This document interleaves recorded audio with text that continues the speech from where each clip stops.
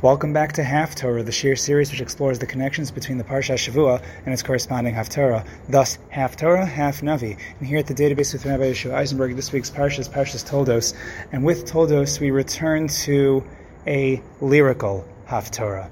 That is to say that the Navi portion that we read from this week is not a narrative, as we had for the past 2 weeks, but more like what we had for the first 3 parshios of the Torah, Bereshis through Lech Lecha.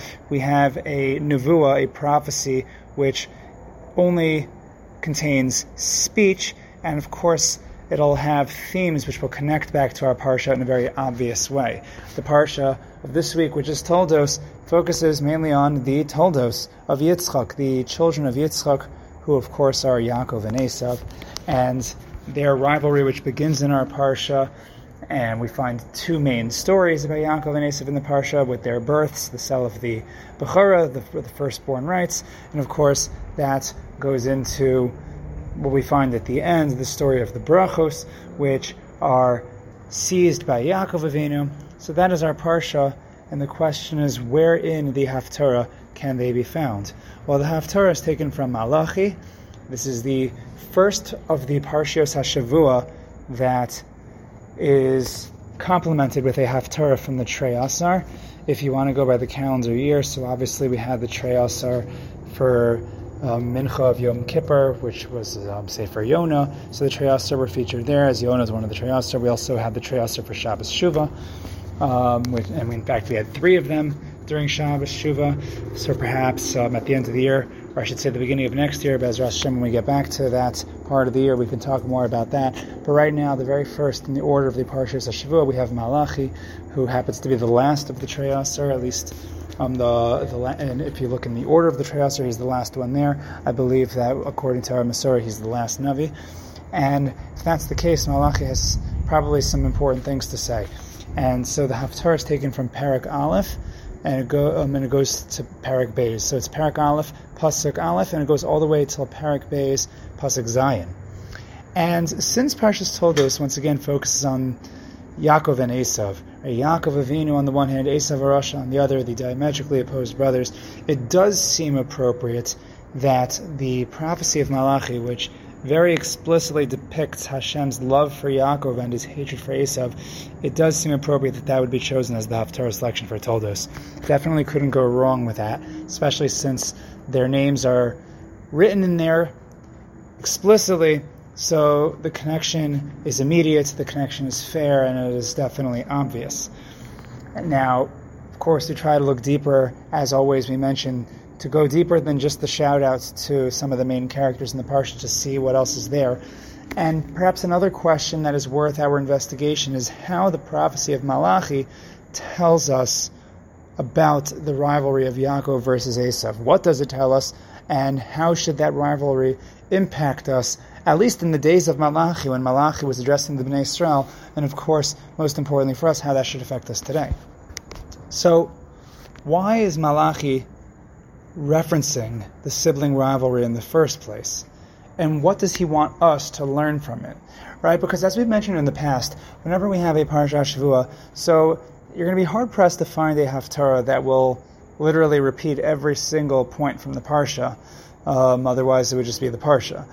The Haftarah is going to hone in on one point, and the question is, just like a Rav who's giving a drasha in shul is going to pick one point from the Parsha to speak about, the Haftarah is going to hone in on that one point, and the question is, what does the Haftarah want us to see about this week's Parsha, which is Parshas Toldos? So, if Malachi is bringing up Yaakov and Eisav, we have to try to figure out why that is. So if we give the text a look, it will become apparent that the content of this prophecy, more than just a shout-out to the contrast between Yaakov and Eisav, is actually a demonstration of this spiritual significance of that rivalry and its implications for the nation that claims to be the seed of Yaakov. So what exactly do I mean? So let's take a look inside the Navi just for a second. So you see from the very first pasuk, the Navi refers to the prophecy as a masa, mem sin aleph, literally a burden. And that is because the contents of the prophecy are emotionally difficult. They are a burden for Malachi to convey. Whenever the Navi introduces a prophecy as a masa, it means some kind of bad news for its recipient. And here the Navi specifies Masa Devar Hashem El Yisrael. It is apparently a burden, this word of Hashem, to the B'nei Yisrael. So we have to wonder then, what did Yisrael do wrong? Because I thought at the end of the parsha, Yaakov was the winner. Yaakov got the brachos, he was chosen, he got the bechora, he got the bracha. And we know things don't really get easier for Yaakov. At the very least, that story is what sets apart Yaakov from Eisav and makes Yaakov the chosen one. So what happened by the time we get all the way to the times of Malachi? So the prophecy begins with the following conversation. This is in Psukim Beis and Gimel. It says, Ahavti eschem amar Hashem. I loved you, says Hashem. V'amartem, but you said, B'ma ahavtanu. With what have you loved us? And so Hashem repeats, Halo ach Eisav liYaakov ne'um Hashem. And Hashem responds, you say, one second, you say, how have you loved us? Well, says Hashem, one second, weren't there two brothers, Eisav and Yaakov? V'ahav es Yaakov, and I loved Yaakov. V'es Eisav son Esi. And Eisav I hated. So again, let's rephrase what just happened. Hashem says, Yisrael, you've gone wrong, and you've said, how have I loved you? And of course I loved you. And the proof in the pudding, apparently, is that, well, take a look. There were two brothers. There was Yaakov and Eisav, and I loved Yaakov and I hated Eisav. So how can you say, how did I love you? That seems to be the conversation that the Navi is depicting here. So we have to try to understand what exactly is going on here. It seems that once again Hashem is upset as Israel challenged the fact that he truly loved them, to which Hashem basically responds, I don't get you people. There were two brothers, Yaakov and Eisav, and I clearly loved Yaakov and hated Eisav. So at first glance, Hashem's response, if we think about it just for 2 seconds, it is really strange. Because Hashem could have certainly gone into an elaborate description of all of the good that he has done for the B'nei Yisrael to demonstrate his love for them. A response which would have directly answered the B'nai Yisrael's challenge, with what have you loved us? You redeemed us, you rescued us from the nations that attacked us, whether it was Mitzrayim or other nations. You took us out of Galus, you brought us to your holy land, you gave us the man, you go through the whole list of Dayenu, and that should have sufficed, no pun intended. But that's not what Hashem does. Instead, Hashem proceeds to contrast Yaakov from Eisav, a very interesting choice of methodology. And the question is, how does that really prove anything? Right? How is that even a response to Israel's challenge? This is not to argue against the point that Hashem makes, that there were indeed two brothers, Yaakov and Eisav, one whom Hashem loved and one whom Hashem apparently hated. That can all be true. But God doesn't need to teach them a Chumash lesson. Right? From the challenge of the people, it would seem that Hashem has to respond with some evidence that he did in fact love them. I guess if he's going to give them a Chumash lesson, it should be from Sefer Shemos and Sefer Bamidbar, maybe Sefer Devarim. But he shouldn't be teaching them about their ancestor Yaakov and Eisav. Like, well, what in the world does that have to do with anything? Right? The fact that there was an Eisav, by the way, also the fact that there was an Eisav that he hated. He could say, I always love Yaakov, and again, he can demonstrate his love for Yaakov. Why is the hatred for Eisav even relevant to this conversation? Because you could hate two people. If the contention of the B'nai Yisrael is, you hated us, why is saying that I hated Eisav why is that going to take away from that? Hashem could theoretically hate both Yaakov and Eisav, chas v'shalom. But why is Hashem's hatred of Eisav relevant? And I hope you're following the question, because just because you love one thing, or just because you hate one thing, doesn't mean you love something else. So where's Hashem going with this? So from the challenge of the people, it would seem that, again, Hashem has to respond with some kind of demonstration that he really loved them. So why doesn't he do that? And again, why does he instead digress to bring up Yaakov and Eisav? So to answer that question, we have to understand what it means that God loved Yaakov and hated Eisav. And in doing so, we should try to start off with why God loved Yaakov and hated Eisav. Right? Did God just one day decide to pick favorites and hate on Eisav? Which might happen in some real-life human families. That like in our times, when I say real life, that's not to suggest the Yaakov and Eisav weren't real, chas v'shalom, but something that's more down to earth, what we can relate to. So is that what Hashem did? And does one of his sons just appeal to him more? Right? Even if someone as holy as Yitzchak, for example, might have possibly been fooled into expressing love based on mundane factors, right? That he loved Eisav because he was tzayid b'fiv, that he would feed him, as Rashi tells us, or that he would trick him. God is the all-seeing parent who is able to take all of the actions of his children into account. And that means that if Hashem is able to express hatred for Eisav, it has to be for a really good reason. Right? His hate for Eisav could not be like the human burst of emotion that stems from something petty, whether it's vengeance, anger, or personal discomfort with the external features about Eisav. I don't like him because he's hairy. I don't like him because he has a bow and arrow. Right? That can't be enough. It can only be the result of fundamental lifestyle choices made by Eisav, intentional lifestyle choices made by Eisav and his descendants, which would fly directly in the face of Ratzon Hashem. That's the only way Hashem can express hate for someone. The hate would have to go to the core of Esav's essence, the person that Eisav chose to be and become.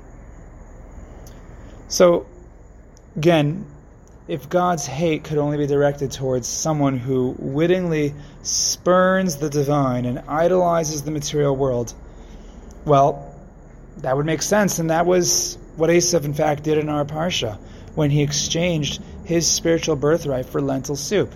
The pasuk tells us explicitly, "Vayivez Eisav es habechora," and Eisav spurned the birthright in Parak Chafei pasuk Lamed Daled.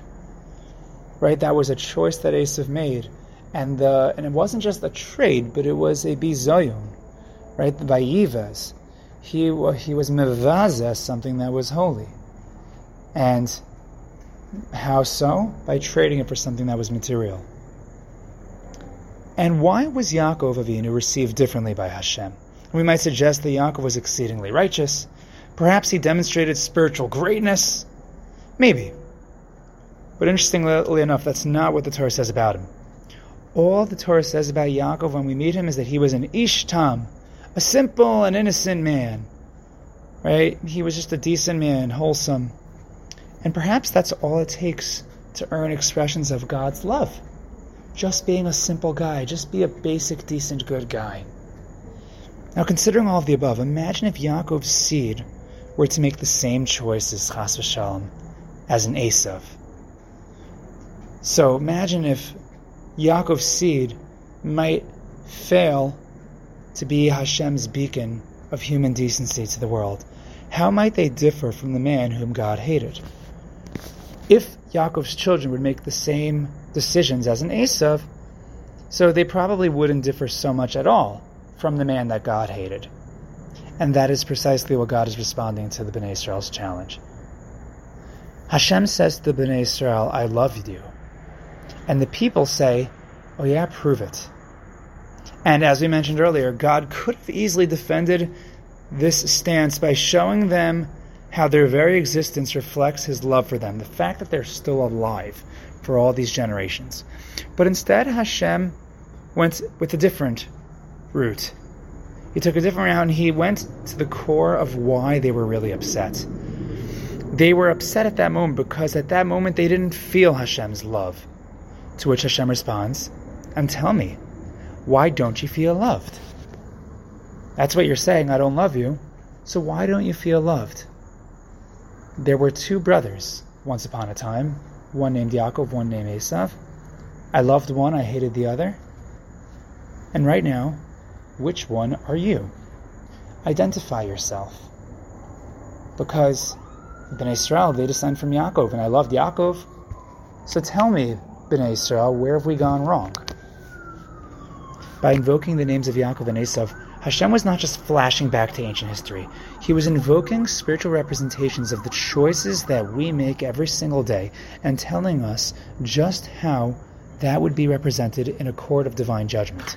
Hashem told them he loved them in the past tense, and indeed he did honestly love them in the past, when they manifested Yaakov-like qualities, when they walked with Hashem with tamimus, when they displayed decency. But as the Navi goes on to tell us, take a look at Malachi Perek Aleph Pasuk Vav, HaKohanim bozei shemi, v'amartem bameh bazinu es shemecha. The priests spurned my name, and you said, with what have we spurned your name? Indeed, the priests spurned spirituality like only an Eisav could. And if one would continue reading the Half-Torah through, one will notice that the concept of spurning, the bizayon of spirituality, is a theme in this text, taken from our parsha. The first time that we find the lashon of vayivaz, that lashon appears in our Half-Torah, showing that the B'nei Yisrael were starting to act like Eisav. And how did they spurn God's name exactly? The Navi goes on to describe the nature of the offerings that they brought before God, some from lame animals and blind animals, or even stolen animals. Why? Because it was financially easier that way. Now, is this supposed to be a real tribute to God? It looks more like spirituality receiving the short end of the stick. In this vein, the Navi challenges them with a principle that's become a halachic principle. If you look in Pasuk Ches, Hakrivenu na lefechasecha. Hayitzricha, you think that if you offer it to your governor, bring this to your president, in times where we used to respect the president, maybe in times where the president used to deserve respect, but offer it to your official. Offer it to some important person. You think he's going to want it? Karbanos from stolen animals. It's funny that we find that Chazal tell us that that's in fact what Eisav would do. Eisav, if he needed to steal an animal to bring it to Yitzchak, he was planning to do that. Rashi tells us on our parsha. Mind you, these were the Kohanim who were supposed to be the source of inspiration to the B'nei Yisrael. The Kohanim who represent the beacon of light. We're supposed to be a Mamlechas Kohanim. The spiritual responsibilities of the Kohanim were originally the designated rights of the Bechor, rights which Eisav himself rejected and spurned. And now, the new bearers of those rights and responsibilities have also spurned them, the Kohanim in the times of Malachi. And if that's the case, what was the whole point of the contrast between Yaakov and Eisav? If the B'nei Yisrael and even their Kohanim are doing the same things that Eisav did. In the same vein, the B'nei Yisrael, Yaakov's children themselves, are supposed to be the source of inspiration to all of the Eisavs in the world, to be the Or Lagayim, and as I mentioned, the Mamlechas Kohanim. Israel as a nation is supposed to tap into Yaakov's wholesomeness and be that source of light to all of the brothers of the world. And when they don't do that, instead borrow from Esav's own craft, then again, what was the whole point of the contrast between Yaakov and Eisav? What can they expect from the God of true judgment who chose Yaakov on account of his innocence and decency? In the end, the Half-Torah's message is quite telling in terms of how we're supposed to relate to the marked difference between Yaakov and Eisav, what that difference should mean to us. Being a B'nei Yisrael is not just a lucky, privileged status, and it's not just a matter of biology. It's a great responsibility. It takes living up this responsibility to truly unlock the privileges that come with it, the expressions of Hashem's love for us, that Hashem should love us and not hate us like he did to Eisav. And what that tells us is that being a Yaakov or a B'nei Yisrael in certain ways is a choice, only insofar as no one can physically force us to live up to the standards of a B'nei Yisrael. A Gentile may choose to convert and take on the status and responsibilities of a B'nei Yisrael. And even though a Jew cannot halachically remove his status as a B'nai Yisrael, or you can't convert to being a Gentile, at least not to the extent that you could actually remove your Jewishness. At the end of the day, it is still only by man's free choice that he will ultimately fulfill his practical responsibilities. And in that vein, we choose every single day to live or not live like a Yaakov as a B'nai Yisrael. But whatever choice we do make, there are inescapable consequences, because those choices are reflective of the way we want to identify spiritually when we stand before Hashem. And those choices will be reflected by either Hashem's love for us or chas v'shalom, his hatred. Hashem has set the standard very simply. He loves Yaakov and hates Eisav. And we have to choose. Which one will we be? Who are we at this moment? So we should be zocheh to live up to the standards of the spiritual wholesomeness set by Yaakov, be true B'nai Yisrael, and unlock Hashem's eternal love for us in the fullest form. And if you enjoy this shir and others like it on the podcast and want to partner up with us here at the database with a sponsorship, or if you have questions, comments, concerns, or recommendations, or you want to join the database podcast WhatsApp group for frequent updates and links for every uploaded shir, then all you have to do is reach out to me at thedatabase@gmail.com. That's the data then base, BEIS, @gmail.com. And until next time, have an absolutely wonderful Shabbos, and thank you for joining us here at the database.